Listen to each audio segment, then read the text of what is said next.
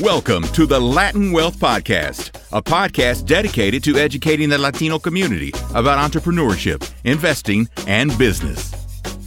All right, what's going on, Latin Wealth family? Welcome to another episode to the Latin Wealth Podcast. Hopefully you guys are doing well. I'm feeling good today. Thank you for tuning in to another episode. We got another phenomenal guest on today's show, but before we introduce her, I need you guys to do us a huge favor, right? This is going to be a great episode. It's going to be very informative. So I need you guys right now to share this episode with 3 other people that needs to hear this, right? Go ahead and hit those 3 dots, the share button, text it to somebody, send it to them on Instagram, DMs, whatever you have to do. Share this episode with 3 people. And with that being said, let's introduce our guest for today. She is an investor, entrepreneur, and she's also the CEO of Height Digital Dallas, an industry-leading agency in brand design and marketing services. She's also the founder of Height Creative, and I think most importantly, she's also a mother and a wife. Welcome to the Latin Wealth Podcast, Tatiana, Chamorro. How you doing today? Hi, thank you for having me. Absolutely. I'm doing great. Cool. So I was doing a little research about you, and I think for me, it was like a fun fact that I found out is your mother is Mexican and your dad is from Nicaragua. Yes. But you were born in Costa Rica, right? Yep. So but before we jump into like your background and your upbringing and all that, like talk to me like how that happened. Did they meet in Costa Rica? What happened there? Yeah. You know? Good question. So my mom is actually half Mexican. Okay. And her dad is from Nicaragua. Many people don't know this. Some do. Nicaragua has dictatorships on and off every about 20 years. Mm-hmm. And so during the 80s, my dad left Nicaragua and my mom was living in Costa Rica with her parents. And that's where they met. They met in college. That's awesome. Wow. So I love it. So we can jump into your background a little bit. I know you've always been a creative. You've been like a person into arts at a young age. I think you mentioned in the 2nd grade, you were selling art, if I'm not mistaken. Yeah. So talk to us about that process. How did you, who was buying the art? And I'd love to know more about your upbringing. You know, it's a great question that I've never gotten asked, who's buying the art. I don't think that's the important part. No, it's not. It's not. I'm kidding. I mean, my parents and the neighbors, and my mom would actually call the neighbors so that they would buy the art. But I didn't know that back then. So it was more of like building me believing in what I could do, 100%, right? 100%. And I think as parents, sometimes we do that very intentionally, and we don't know how the results it's going to get. But yes, I started off, I remember high school, we had a banquet, kind of like what you guys have here as prom, and everyone needed to pay for their ticket. And so what I did is I started creating bows for hairs, and then I would go to school and sell them. And I think we generated, me and my friend, about $800, and we paid for my tickets and my friend's tickets, and we just, figured it out. Yeah, I love it. So going back to what you said about your parents, you said they were calling the neighbors, right? So what do you think that did for you? Did that give you that confidence? Because look, words are powerful. And if your parents would have been one of those parents that said no, you're not a good artist, you would have shied away from it probably, right? But instead, they were supporting you and they were doing what they could to help you out. And what do you think that did for you? I think in a way it did build my confidence, but my mom and my parents both are very honest. So when something was not my path, they would tell me. And so they would also say, maybe this isn't for you. I remember I also baked cookies and I would sell them. And this was a recipe I made up. And the cookies were harder than rocks. They were terrible. But my mom would also call the neighbors and she would ask them to buy them, and they would buy them. And I, for a moment I was like, I'm going to become a baker. And she's like, let's talk about this. I don't think that's the path for you. So I think it's more about having that honest conversation and more than just building confidence, because we don't want to create entitled adults who think that they're good at everything. Is having that conversation of honesty where we can understand we're good at certain things. And so for me, I think looking back, I didn't know then, but for me, it was identifying what I'm good at is building businesses and creating ideas, but I'm not necessarily good at baking or drawing. Actually, I'm not really great at drawing, even though my undergrad was graphic design. But I am good at starting with an idea and building a business from it. Yeah, absolutely. No, I think it's very important to have those people in your corner that will keep it real with you. I always use this example on the podcast. Like when I first started podcasting, I think it was like episode 6. What I would do is I would record them and then I let my wife listen to them.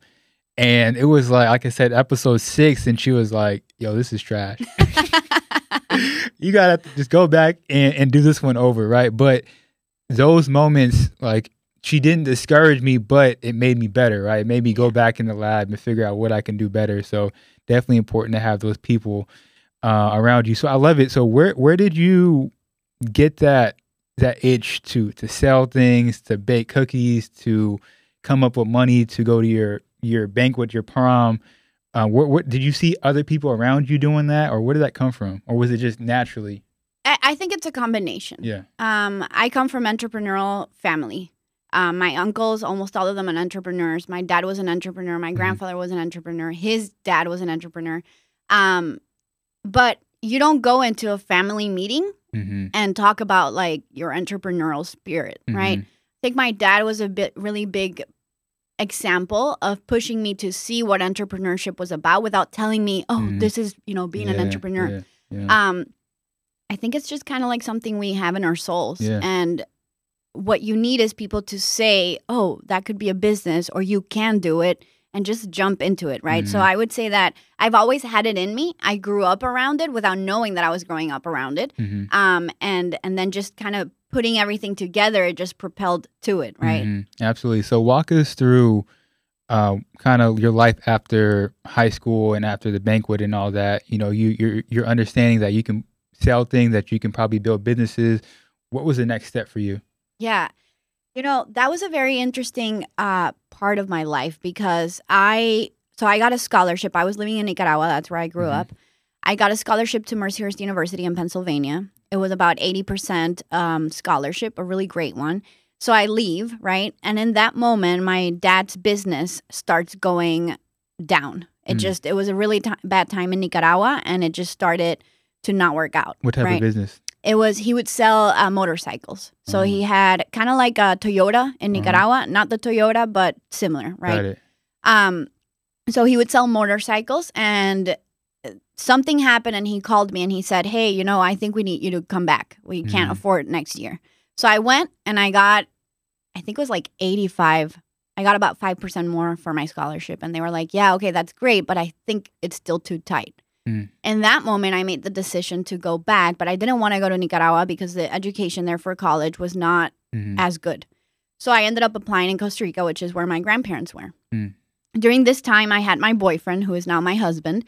He was also in Mercyhurst University in Pennsylvania, but he was a senior, so he was graduating. Anyways, to make it short, we ended up getting married about a year later. And so now I'm 20, right? And we're about to have our first baby. And everything that I had planned on, because I'm a planner, on how things should go and what I wanted to do, suddenly kind of like just completely changed. Yeah. And, I grew up in a bubble. My parents have been married for 35 years. I went to private school in Nicaragua. And then suddenly I was out of that bubble and I had to just kind of realize the reality. I actually went back to my dad and I said, now that I'm here in Nicaragua, I need help paying for college. And he said, I have 3 other kids and you are married. That's something you're going to have to figure out with your husband. And that's the second where I was like, what? Hold up. What do you mean? How am I going to pay for this? Thank God, my husband, we've been married now 12 years, and he is an amazing person, and he supported me through it. The first few years that I did college in Nicaragua, we paid for it with his salary. Since he had graduated college, he had a good job. But about a year in, we decided to move to Texas for him to pursue his master's.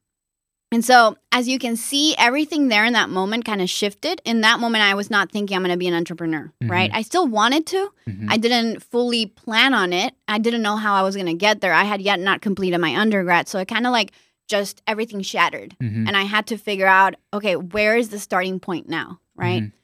So we decided to move to Texas. We were coming for just 1 year. This was 2014. We've been here now 8 years. And he ended up graduating from his master's a year in. And he got a job offer, got his visa sponsored, and we ended up saying, okay, well, let's stay a couple years more so I can do my undergrad. He didn't know, but I had already planned on it. So I had brought all my credits from the universities I had attended. I was ready, right? And so that's kind of where it started. And I don't know if you want me to go into that journey. We'll jump into that in a second. But, you said a couple of things in there. So the first time you went to Pennsylvania, was that your first time coming to America? Like, was that your first? No. Okay. We would come here for vacation. Okay, got it. I was just going to ask, I get this is obviously different from vacation. You're actually studying out here. Talk to us about like some of those differences from where you were at to like Pennsylvania. I mean, that's completely different. It was really cold. Nicaragua, it never gets cold, right? I think the biggest difference was that I thought I knew how to speak English. And then I went into a Starbucks and I was like, what the heck are they saying? Not the Starbucks. The latte medium, grande. I was like, what is that? Yeah. And that's so fast. So I think the exposure to language was one of the things where it was a culture shock, just because I thought I knew fully how to speak. I mean, I went to an American school in Nicaragua. I have been speaking English since kindergarten, right? But not fully. I'm a person, I like to say I'm funny. At least that's what I think. And being funny in a different language is hard. Yeah. It's a challenge. And my first boss, he was a linguistics professor. And he said that when you make people laugh in a different language, that's how you know you're fully bilingual, right? Interesting. So every time someone laughs, I'm like, yes. Yeah, there you go. I love it. So look, you said in the moment when you moved back, you said your plans just went out the window, right? And it just all shattered. Something I love to say is, your plan in life, your plans may change, but the mission must stay the same. So like your mission was probably entrepreneurship, having a business and whatnot. That stayed the same because you're eventually doing it. You're doing it now, right? But the plans it's always going to change, right? But I'm curious, looking back at those moments, do you think that shattered, or that perception of it being shattered, did that help you? Or because I'm saying the things you go through life will prepare you for the next thing. Yeah, I don't think I would be who I am today if I wouldn't have gone through that. Yeah, I mean, absolutely not. I mean, I believe that I had such a smooth path in my life until that point that if it weren't for that moment in my life, I wouldn't have learned how to get up and figure it out. Because the second my husband graduated from college, I applied. I mean, I had networked for free the last year prior to that at the university. With the visa that I had, I wasn't allowed to work or do anything, study, nothing. I was just allowed to stay home or volunteer. So I volunteered the whole year, and I got 7 scholarships by the time I applied to college. Tatiana, 4 years before that, wouldn't have ever thought about volunteering or finding scholarships or figuring it out because, I had my dad helping me, supporting me. We had a lot of opportunities that were covered. Absolutely. So you're in Texas. You're coming out here, or you're here. You're trying to get your undergrad. Walk us through, that process. Well, the first challenge was, I'm a mom. Yeah, that's a priority. I'm also a dependent of a visa, so I need to go back to my country and change my visa status to student visa. So I do that. I come back, and I have to cook, clean, do everything, but I'm still having to study. And in order to afford going to college, I also had to work at the university. I couldn't work anywhere else because of the visa status, right? So I start to just look around and realize that there's so many opportunities. And I guess this is just something for anyone that's listening that is wanting to go back to college or is in college. Guys, there's so many scholarships out there. And I will say this, as an international student, if there's 100 scholarships, I was only allowed to apply to 15. It is crazy how tiny that number becomes when you don't have, when you're not a U.S. citizen. So I just looked for them, and I looked for opportunities. And one of the things I started realizing that year was that if you start having a goal in mind, you can plan for it. And that goal should not be a month from now. It should be like, where do I want to be 2 years from now, right? So when we got to Texas, I knew I wanted to study and finish my undergrad here. I mean, I just saw the opportunity. My family had already moved. It just made sense, right? Even though it was crazy because my husband and I sold our car and everything we had in Nicaragua, and that's what we used to pay for the first semester in college, and that's all we could afford. So, like, in that moment, anyone that would have heard that would have been like, you're crazy, right?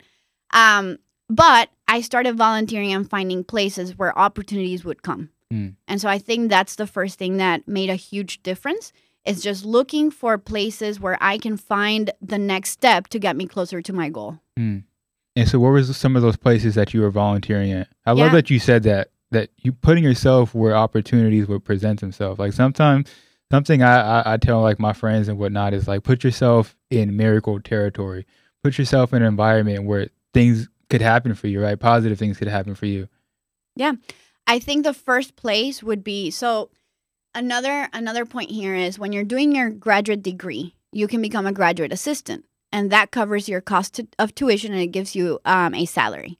So my husband found a graduate assistant job by working for the Hispanic student office. Every university in Texas probably has a Hispanic office. So I went to the Hispanic office and I volunteered my time, and I had a background in graphic design, but by that time I had done graphic design 101 freshman year 4 times, right? So I could help them. Right. So I just volunteered my time there, and I started meeting with the dean to see what they needed, and then she started using me as a resource, and then she would introduce me to other VPs, and then she would say, oh, she's been doing the flyers for these events, and, you know, just little things like that would add value. She then introduced me to the director of the cafeteria, who like managed the whole food industry and all that fulfilled for the students. And so he was looking for a president for their student board that would help students enroll in their meal plans. So I became president of that, which covered my meals. Wow. And covered my son's meals. So by the time I got to college, I had the scholarships. I had already mingled. So when I applied to my scholarships, they knew who I was, right? It wasn't just blindfolded. And then I also had the meals covered, which means I didn't need to be cooking. So now the only thing I needed to do was wash my, clean and wash my laundry. Putting yourself in miracle territory. That's what it's about. I love it. So you go to school, you graduate. What happens after that? What's next? Like, you accomplished this goal. You're in Texas. What's next?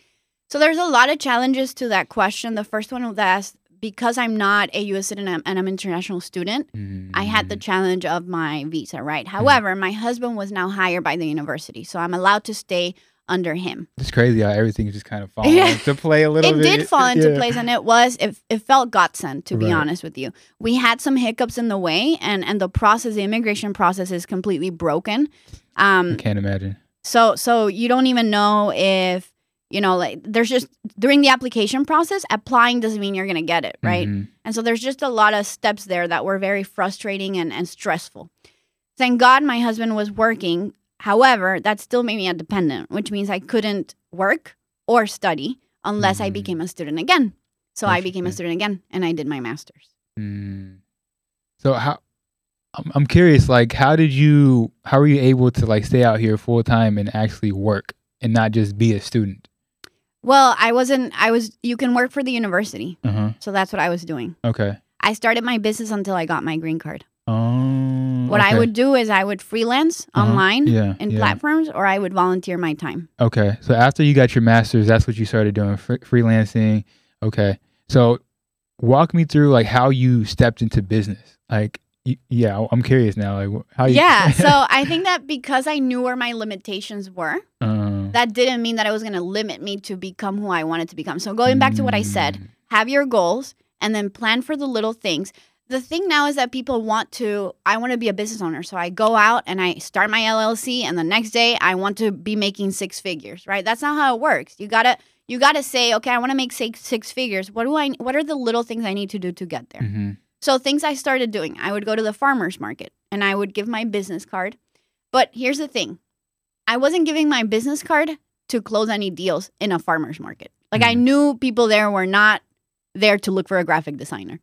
So what I did is I started learning how to introduce myself. So I would like go to farmer's market, give my business card, introduce myself, and see how the other person was responding. And I would read on, like what the heck is she doing? Or, oh, this sounds interesting, right? And then I would change the way I would present myself, and I would try it again, and I would see how they were responding. Now, disclaimer, I never closed a client from a farmer's market. That's not what I was there to do. I was there to grow and learn. And learn how to network. Really. Correct. That's something that I don't think people ever teach is like how to network. People always say you need a network, but how do you do that, right? Yep. Especially from you coming from a foreign country or people that are introverts. They're like, I don't know what to do, right?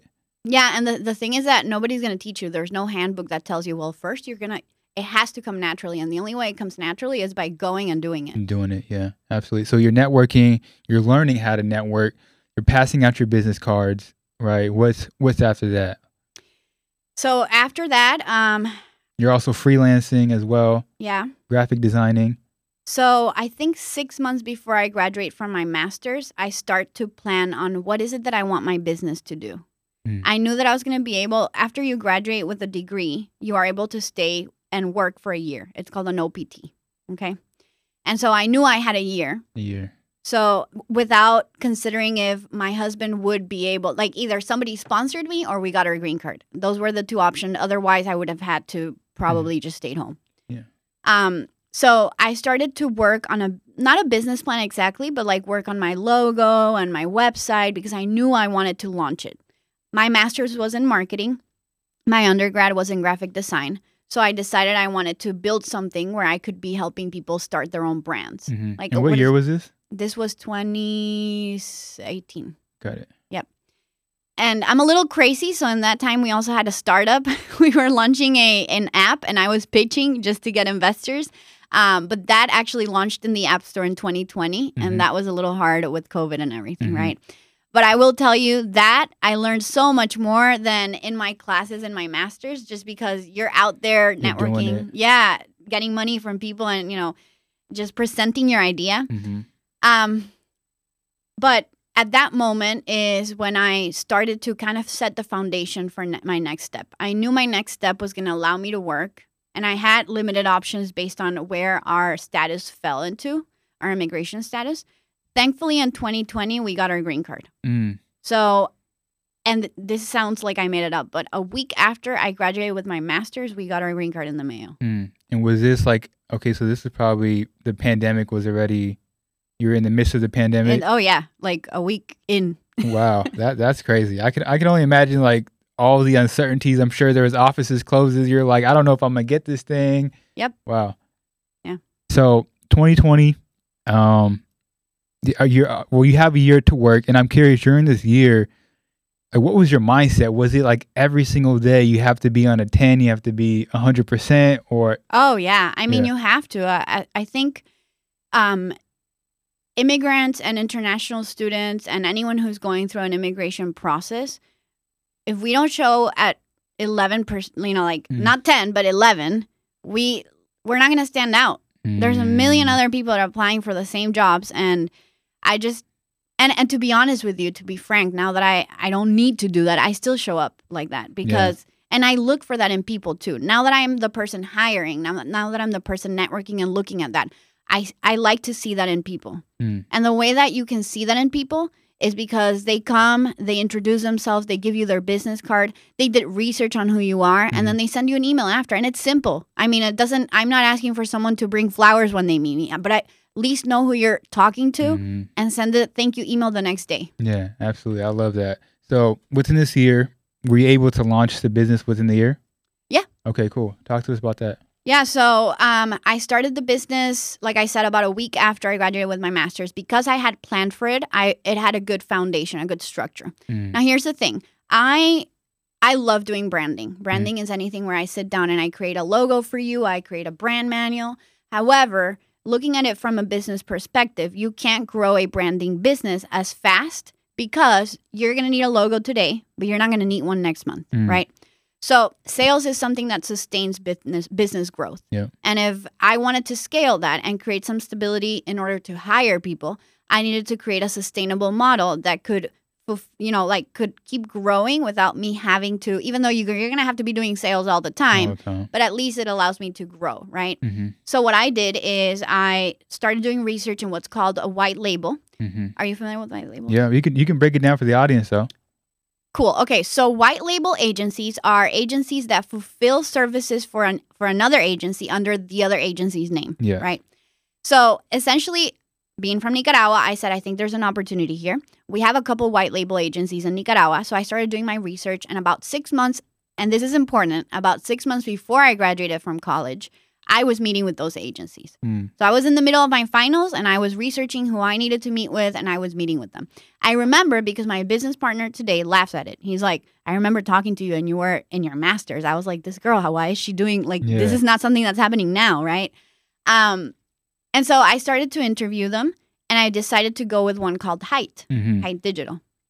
Height Digital, the reason I went with them is, for me, values are very important, the type of person you are and how you treat employees.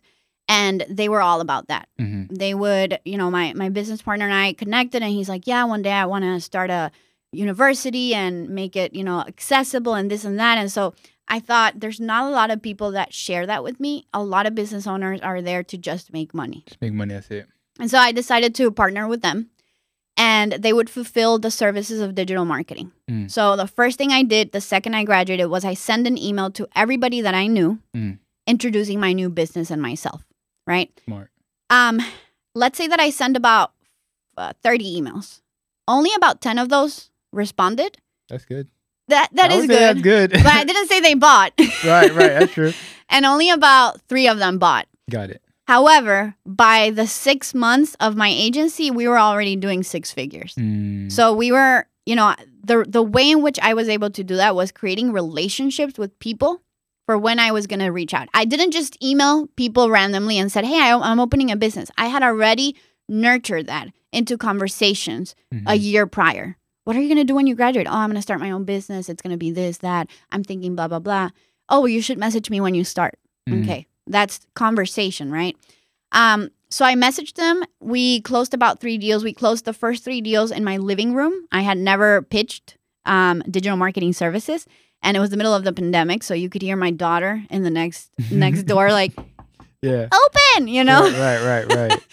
My husband was helping me pitch as well because I was terrified. I didn't know what I was doing in that moment. We closed them, which was great, and we were able to start growing. So in that moment, I decided to just go full in with this and created a model in which you begin with branding. But then once you have that foundation, we move into digital marketing. And I think that's important because a lot of businesses will go into digital marketing. They want to make money right away. Right away. But if you don't have the right foundation, you are throwing your money away. I mean, if you are doing digital marketing and you're saying, well, that didn't work, it might be because your website is not communicating what it needs to communicate. Think about it, right? You see an advertisement, you go to a store, and let's talk about it physically instead of digitally. You go into the store and the store has nothing of what you're looking for. That advertisement that you saw didn't really work, but it wasn't the advertisement. It was that you're not really targeting the right person, that you're not really communicating what you have, right? So we started that model, and about 6 months in, my business partner came up with the idea of turning Height Digital into a franchise. And that's where everything just completely changed and exploded. Interesting. So I'm curious, since you brought it up, I'd love to dive into what are some of those fundamentals and those foundations that these businesses need to have before they jump into digital marketing. Because like you said, any business owner that wants marketing service, they just want to know like how much you're going to make them as soon as possible. How much and how soon. Talk to us about those conversations of like, hey, we need to build that foundation first, and then, we can start talking, revenue and stuff like that, making you guys money. Yeah. So the first foundation is going to be your website. You need to have a website that actually tracks and works. And what does that mean? I recommend WordPress. WordPress is going to be the best place to build your website. Why? Because it allows you to rank faster and it has a lot of capabilities to connect to any third-party provider. Like if you are needing to connect to your CRM or to your merchant system, all of that is easier to do on WordPress. So hold that thought.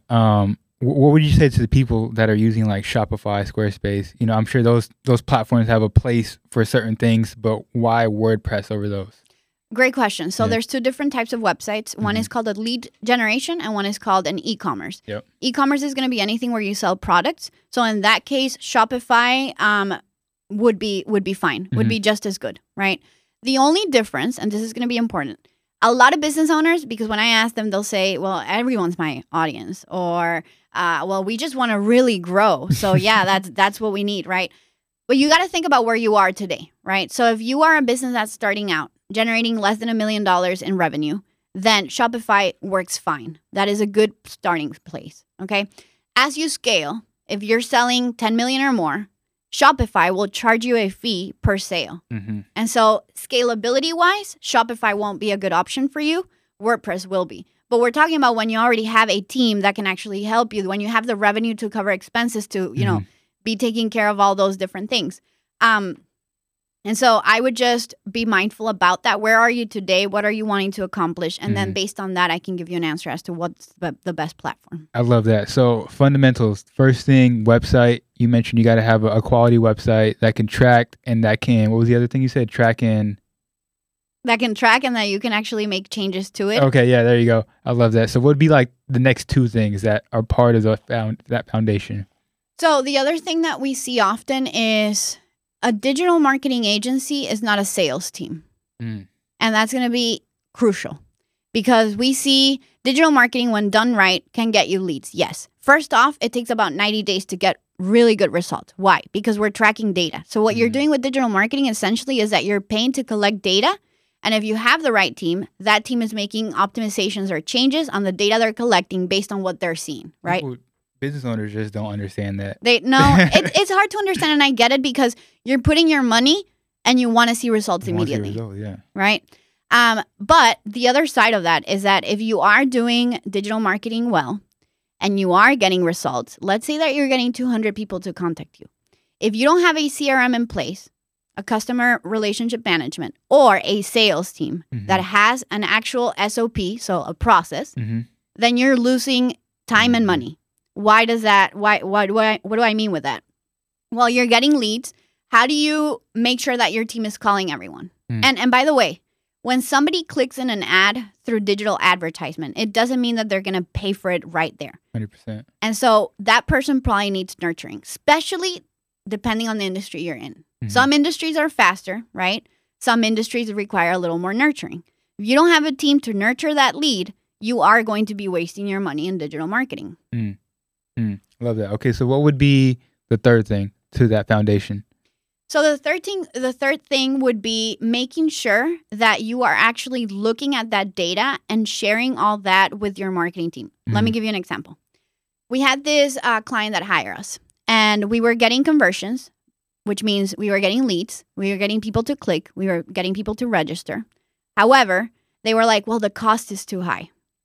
If this client would have told us 2 months later, you guys don't work, this is too high, it never really worked out, that would have been too late. What you need with your marketing team is to have a healthy conversation around, hey, you know, I think this is too high. This is not working for me. What can we do to lower it? This is what this actual client did. And a week later, we had the best results they had ever seen. Why? Because my team is actually looking at the ads and they're making changes based on what they see. But if what they see doesn't match what you think, then they're not making the right changes. So having that conversation and a team that actually has the ability to be able to nurture and adapt based on that is going to be super important. I love that. I want to take a step back to 2020 real quick. Because only you want to take a step. Yeah, I'm the only one. I'm the only one that wants to. But I'm curious because you said, I mean, you launched the business and you're trying to close people. There's, you know, you said reached out to 20 people, 10 people replied, you closed 3 of them. Were people scared, you know, looking to save their money, looking to cut back? How were you guys able to, you know, close those people? I think part of it is based on the relationship, which I love that you did that ahead of time. But like, how were you able to close those people? And I think you even mentioned the first person you closed was like your biggest client, or something like that. Yeah. Talk to us about that. Yeah, this was actually about it hasn't been my biggest client since then, but it was my biggest client at the moment. It was about let's see, probably over, to this date, they have spent with us over 200K. And in that moment, we closed about 35. We did a website, we did SEO, we did Google Ads. To your question, though, people are more scared now from what I'm seeing than they were in COVID. And especially for digital marketing. In COVID, digital marketing was a big push. You have to be online. If you're not online, nobody's going to buy. They don't know where you are. Nobody's going out, right? So it wasn't that hard. And I think it was just, like I said, I was just it feels like a movie, right? But I was just placed in the right circumstances in the right moments, and it was just ideal. Today, we are seeing more of a conversation about a recession, and people are skeptical about where to invest rather than just investing online, right? Because digital marketing is a little bit more dynamic, and people are scared of being dynamic at the moment. Back then in COVID, you had to be online. Whether it was dynamic or not, that was your only option because people were not coming physically, right? So it made the conversation a little easier. Yeah, absolutely. So what do you say to the people now that are cutting back and that don't want to be dynamic, as you're saying, they're scared to invest into digital marketing? What would you say to those people out there? Well, first of all, I like to make sure I start conversations where are you at right now? And one of the things that is crucial to digital marketing is how much do you sell your service for? That is going to give you the answer whether or not you should invest in digital marketing or even in what service to invest in. A lot of times I'll ask people, what's your budget? And they'll probably say, oh, we don't have a budget. And they usually do. Or their budget's going to be like $200. I want to ask people, how are you getting that budget? And then I want to question, okay, let's actually walk through a strategy that can make you money. So if you think through the numbers will make sense. But if you're just throwing numbers, you should be scared because that's not, I mean, do you manage your business by just throwing numbers and, buying things without looking at it? No, and that's the same way that marketing should work. Now, what I will say for older audiences is that it's very normal to not know how to measure numbers in digital marketing because traditionally, marketing doesn't measure numbers. Traditionally, you pay a newspaper. The newspaper will promote your ad, but it doesn't tell you how many people actually bought from your store or from your business based on the ad they promoted. It was really hard to track back then. It's not today. Love that. Fast forward a little bit. I'm curious, do you guys get any clients or potential clients that are like, hey, I would love to work with you guys, but just I've had bad experience with other marketing agencies or other people. What would you say to those people out there that just had bad experience? Because, I mean, there's so many different marketing agencies out there. What separates you from others? And what would you say to the people that are just scared to work with somebody else like yourself? Yeah, I would say that, first of all, we get that statement often. I would say that you also need to understand it from a standpoint of a business owner if you are being a good client, right? We are very selective who we work with. Good client. I love that. Talk about that. Yeah, and a good client, it doesn't mean that it's a client that pays a lot. That's not what I'm saying. 100%. I am saying we will send emails and our clients won't reply. We will say, hey, you got contacted by John, Maria, Carmen. Did you call them back? Oh, no, I didn't have time. That doesn't work. Hey, do you have time to meet on Thursday? Let's look at your numbers. Let's see the results we're gathering. Oh, no, Thursday doesn't work. Or we meet and we look at the numbers and we say, hey, your sales team is closing only 5% of what we're sending. Do you think maybe there's an opportunity to do a sales training? Oh, no. We've had our sales team for 30 years. They're doing fine. So you gotta also, first of all, like I said, look for a marketing agency that's having conversations like that, that's being strategic about how they're advertising for you. And when something goes wrong or if you're not getting the results you're wanting to get, that you are able to have that conversation with them. Hey, this is not what I'm looking for. I'm not seeing a return. But also be responsive and do your part of it, Yeah, absolutely. Transitioning a little bit, I want to talk about marketing with artificial intelligence. I think you made a piece of content about that recently. What are your thoughts about AI? How is it going to affect your business? And this, it's kind of like a buzzword right now. It's like, it seems like every year there's some type of buzzword. It seems like AI is that thing right now. People are making it seem like they're going to take over our jobs and whatnot. But how are you guys looking into it and how are you using it if you are? Yeah, we are. One of the things that we launched last year is a learning and development department. So I urge any marketing, actually anyone in business, you should have a learning and development department or at least a team of 2 that is looking at things that are coming out in the market and how you can apply that into your processes. Yeah. It's a pain in the butt because you got to change your processes, look at how you implement them. How can it actually be used, right? So you have a team specifically just to do research and figure out what's next, what's trending, what should we be looking at? Yep, and how to do it. Wow, that's big. Yes, and we actually have a platform that we build, which is essentially a learning platform where we do onboarding. So if we get a new SEO team member, they will go through the onboarding of SEO in that platform, right? And that is one thing that's going to be super important.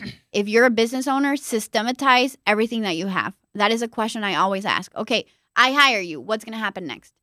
If that's only in your mind, that's not a business you can sell eventually or that you can scale and grow. And maybe you did scale and grow it, but it's not going to grow more than that. There's no way you're going to be able to take a 1-month vacation with your family, right? Now, answering your question about AI, I think AI is a tool that we need to learn how to use.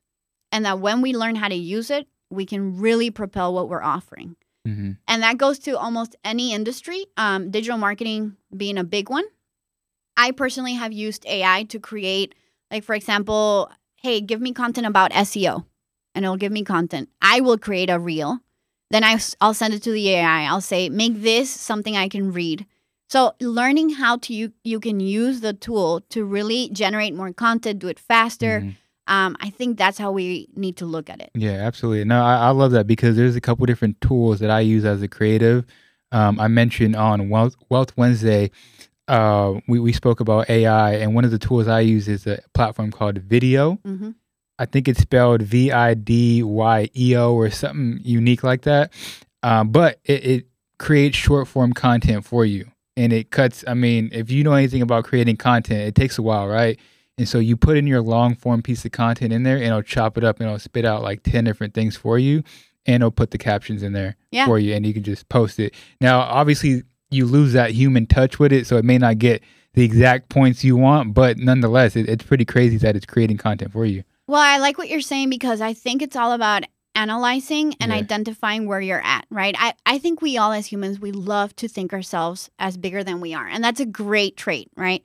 But we also need to be realistic. So if you're a small business owner who has an Etsy shop, use AI. Who cares if it loses a little bit of the humanity? You need it right now so that you can focus on the growth. Now, if you're a 10 million revenue company, okay, hire someone that can use AI and make it more personable, right? But I think to me, AI, we should look at it as just another resource for our team members. And if our brains can really propel with AI, can you imagine where we can go? Yeah, crazy. Absolutely. And so speaking about team members, how many people are currently on your team right now? So Height has 200 employees. Okay. Yep. So, and I mean, you've been doing this for a couple years now. I'm curious. Talk to us about your leadership style and how you lead this team. And even, where do you learn to become a better leader at? Like, these are, I think, very important things. And now there's a difference between being a manager and a leader at a company, right? So talk to us about that. So my experience has been very unique. When Height became a franchise, I was one of the first franchisees and I bought the Height Dallas location. At the same time, I came to my business partner and I said, hey, let's build the branding and creative division. Because Height was offering fulfillment for Google Ads, SEO, but they weren't building websites and branding, which, as I said initially, is a big foundation on how well the ads will perform, right? So I came in and I built all of our creative division. I co-founded Height Creative, which is what you read earlier. And that started with just me and one designer. All of our team members are in Nicaragua. My business partner is from Arkansas, but he lives in Nicaragua. I tell him that we swapped countries. And he's married to a Nicaraguan. And so the first person I hired was a really close friend of mine from college in Nicaragua. And she's still with us. She's now a branding manager. And that team started growing to now today we have, I think, about 30 just in the creative division, right? For me, I think being a creative person, I love working with creative people because we're very unique, quirky, and weird in a way, you know? Yeah. And we probably all have some level of ADHD. So it's very interesting and unique. I think that as long as we look at it in a human way, like I have worked with so many different people. And one of the things that I like to think is, what would I do if it were backwards, right? Like if it were swapped. All of our managers in Height Creative are females. 90% or 80% are moms. And so I have been there and I know what that looks like. And if my son is sick, I want to be able to feel okay to go take care of him over what I'm doing today. So the only thing I ask is for organization. If you need to go and do something that's with your children, you can go. Make sure, though, that everything's in a place where you can just transition it over, right? values are huge for us at Height. We have led with, one of the things we did is we launched a scholarship for all of our team members. All the managers can apply for a scholarship in Harding University, and we cover tuition, part of it. We also cover educational expenses for all the children in Height. We give them a stipend. And in the future, we want to launch a scholarship to cover tuition for undergraduate degrees at Harding University for all of our team members. So I think for me, not being in Nicaragua was a challenge. I have the right partner. He leads a lot with the same values and the same attitude that I would. Every time I go to Nicaragua and I visit them and I hang out with my team, it just fills my heart. It feels amazing to be able to do that, right? But a big part is just finding the right partner and being able to make sure that your leadership team also is aware of the values you want to generate so that it is communicated to people that then, like today, I don't meet with everyone, right? I go to places sometimes, when the company grows this big, it's hard to even know the names of 200 people, right? Yeah. And so it is just all about having the right people there with you. Yeah, absolutely. And so I love that. To transition a little bit, it seemed like you've been on the go ever since you came to America. Like you said, for that year, you were going hard. Yeah. Every day you were giving 11 out of 10. I'm curious, and you said that you are actually transitioning onto the board of the company. How do you take care of your mental health through all this? Like you got kids, you're a wife, a mother, board member. What are some of the things you do to keep yourself sane, to keep yourself like in a healthy mindset, to keep going for however long you'd like to go? That is such a great question because the last 8 years have been a roller coaster, right? The first thing, and I'll say, probably that's something where I can, I think we can all work on 100%. That all the time. I have gone to the psychologist. It helps a lot. My husband and I go as couples therapy every 4 years. That's amazing. I used to do lots of walks. Walks really help me. But I think one of the things that has helped is having a horizon. Like I know where I want to go. And so I'm not overwhelmed with failure because and I'm a very positive person, right? Now that doesn't mean that I don't have days where I'm down. I've had transitions over the last year that have been very hard. When I founded the creative team, we also scaled our franchise. We got to 22 locations in the U.S., and the creative team was fulfilling to those franchisees. So in a year and a half, in 2 years, I went from starting my business to then forming this that grew into a large organization that was fulfilling over 400 logos and brand manual in a year, and learning all of that, and then hiring a director and transitioning away from the day-to-day. It felt like I had a baby. It grew, went to college, had kids, and now it doesn't call me, So I think just being aware of where I'm at and taking time to myself, like my family and I, we go on vacations often. There's weekends where we just go out and have a day. I leave my phone when I need to. Just being very intentional with that and knowing, by the way, that the reason I do things is not to be rich. And so that helps me a lot. Now, obviously, there's profit and I need to be able to take care of my family.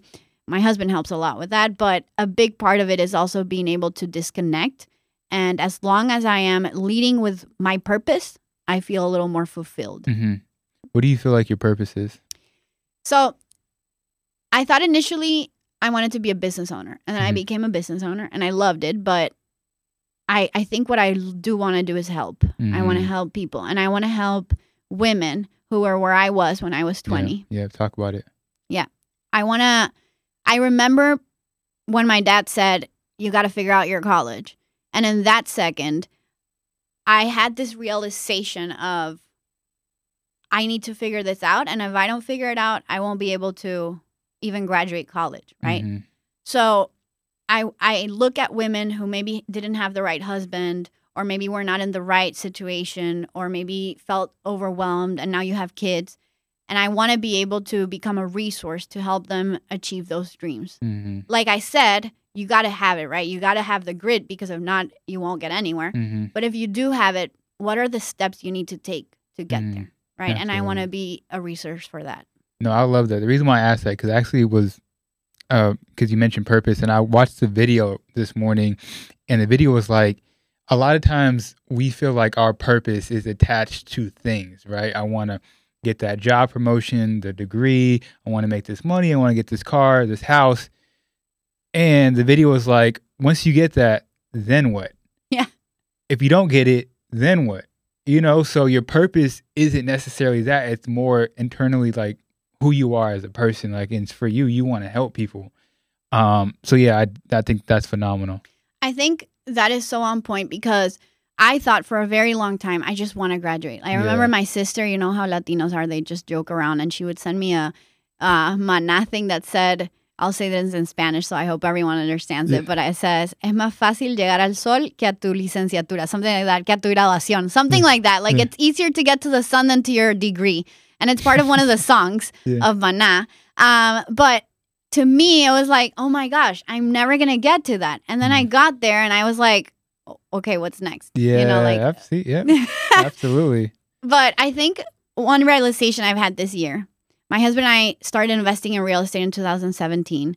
We started diversifying. We started looking at growth. I think wealth, and I love that your podcast is called Latin Wealth, is not something that we normalize or talk about in the Hispanic community because we're very, like in my household, you could not know how much your parents were making. You could not, money was not a conversation. No. And so I want to move away from that. And it's so scary to not know what is the right path away from that. Because then I also don't want my son to be, you know, a little asshole or anything. You know, he's not going to be. Right. So one of the things that I want to do is I want to become a philanthropist. And I'm yet defining what that looks like. We started our first scholarship at Texas A&M for minorities this year. We just launched it, my husband and I. And I think that's another conversation that needs to happen in the Hispanic community because we tend to talk about wealth and growth and business, but we don't talk about how we can give back. And we have this idea of if you close your eyes and I tell you, what do you think a philanthropist looks like? At least for me, it looks like a white old man, right? No, that's a fact. That has this like mustache and is probably in a dollar bill or something. Yeah. That's a fact. Yeah. And I don't think that's true. And you don't need to be old to do that. You don't need to be, you know, a certain way. And you don't need to be rich either. You can be a philanthropist by giving your time, by giving your resources, your knowledge, by coming to podcasts that are sharing those things. And we need to normalize calling ourselves philanthropists. I love that. That's big time right there. I love that. Yeah, wrapping this thing up, you know, I really appreciate you coming on the show and, you know, sharing some knowledge and your background and whatnot. If people want to reach out to you, follow your journey, you know, follow what you're doing, where can people find you? They can find me on Instagram or LinkedIn. I'm very active there. Okay, cool. And last question, who is one person that you feel needs to be on the Latin Wealth podcast? There's a lot of people that I can think of, but the first person is my husband to talk about the real estate investment journey from not being a U.S. citizen or resident and investing in real estate to now a U.S. resident and still continuing that journey. Yeah, no, I would love to know more about that process and what that looks like, right? Now, with that being said, thank you once again. Is there anything else that you want to tell the audience? If not, it's all good. We can wrap it up. I always have something to say. Oh, come on. Talk to us. No, I think that if you're listening to this and you're in a journey of your business, of growth, or just wanting to get started with anything, don't be afraid to first reach out to people and ask questions. One thing I have found here is that very different to our communities in Latin America, people are there to help and they're genuinely helping. But if we don't ask, we don't get the help, right? And then just do it. Like, don't be scared. What is the worst thing that can happen when you launch your business? That you fail? That's still a learning experience. My app, by the way, didn't make it to market. We were not able to get funding. I mean, we were pitching in the middle of March 22, 2023, right? Like, who's going to invest in 2020, the middle of the pandemic. So, but I will say that even that being an app that didn't work out, I learned so much. So the worst thing that I could have done was not diving in. I love that. I mean, it's like nothing in life is definite except death, right? You can fail in business. You can fail out of school, whatever the case is, but it doesn't mean that you can't come back and start another business. Doesn't mean you can't go to another school or whatever the case is. Nothing is definite except death, right? You can always come back from things. I love that you said to ask questions because that's huge. in our community. It seems like we don't like asking questions. We just like to be that lone wolf. So love that. With that being said, thank you once again for coming to this studio and whatnot, coming out the ways. And thank you guys for listening to this episode. Again, if you can share this with 3 other people, we would appreciate it. And then on that note, it's your boy Chris. We'll catch you guys next week. Peace.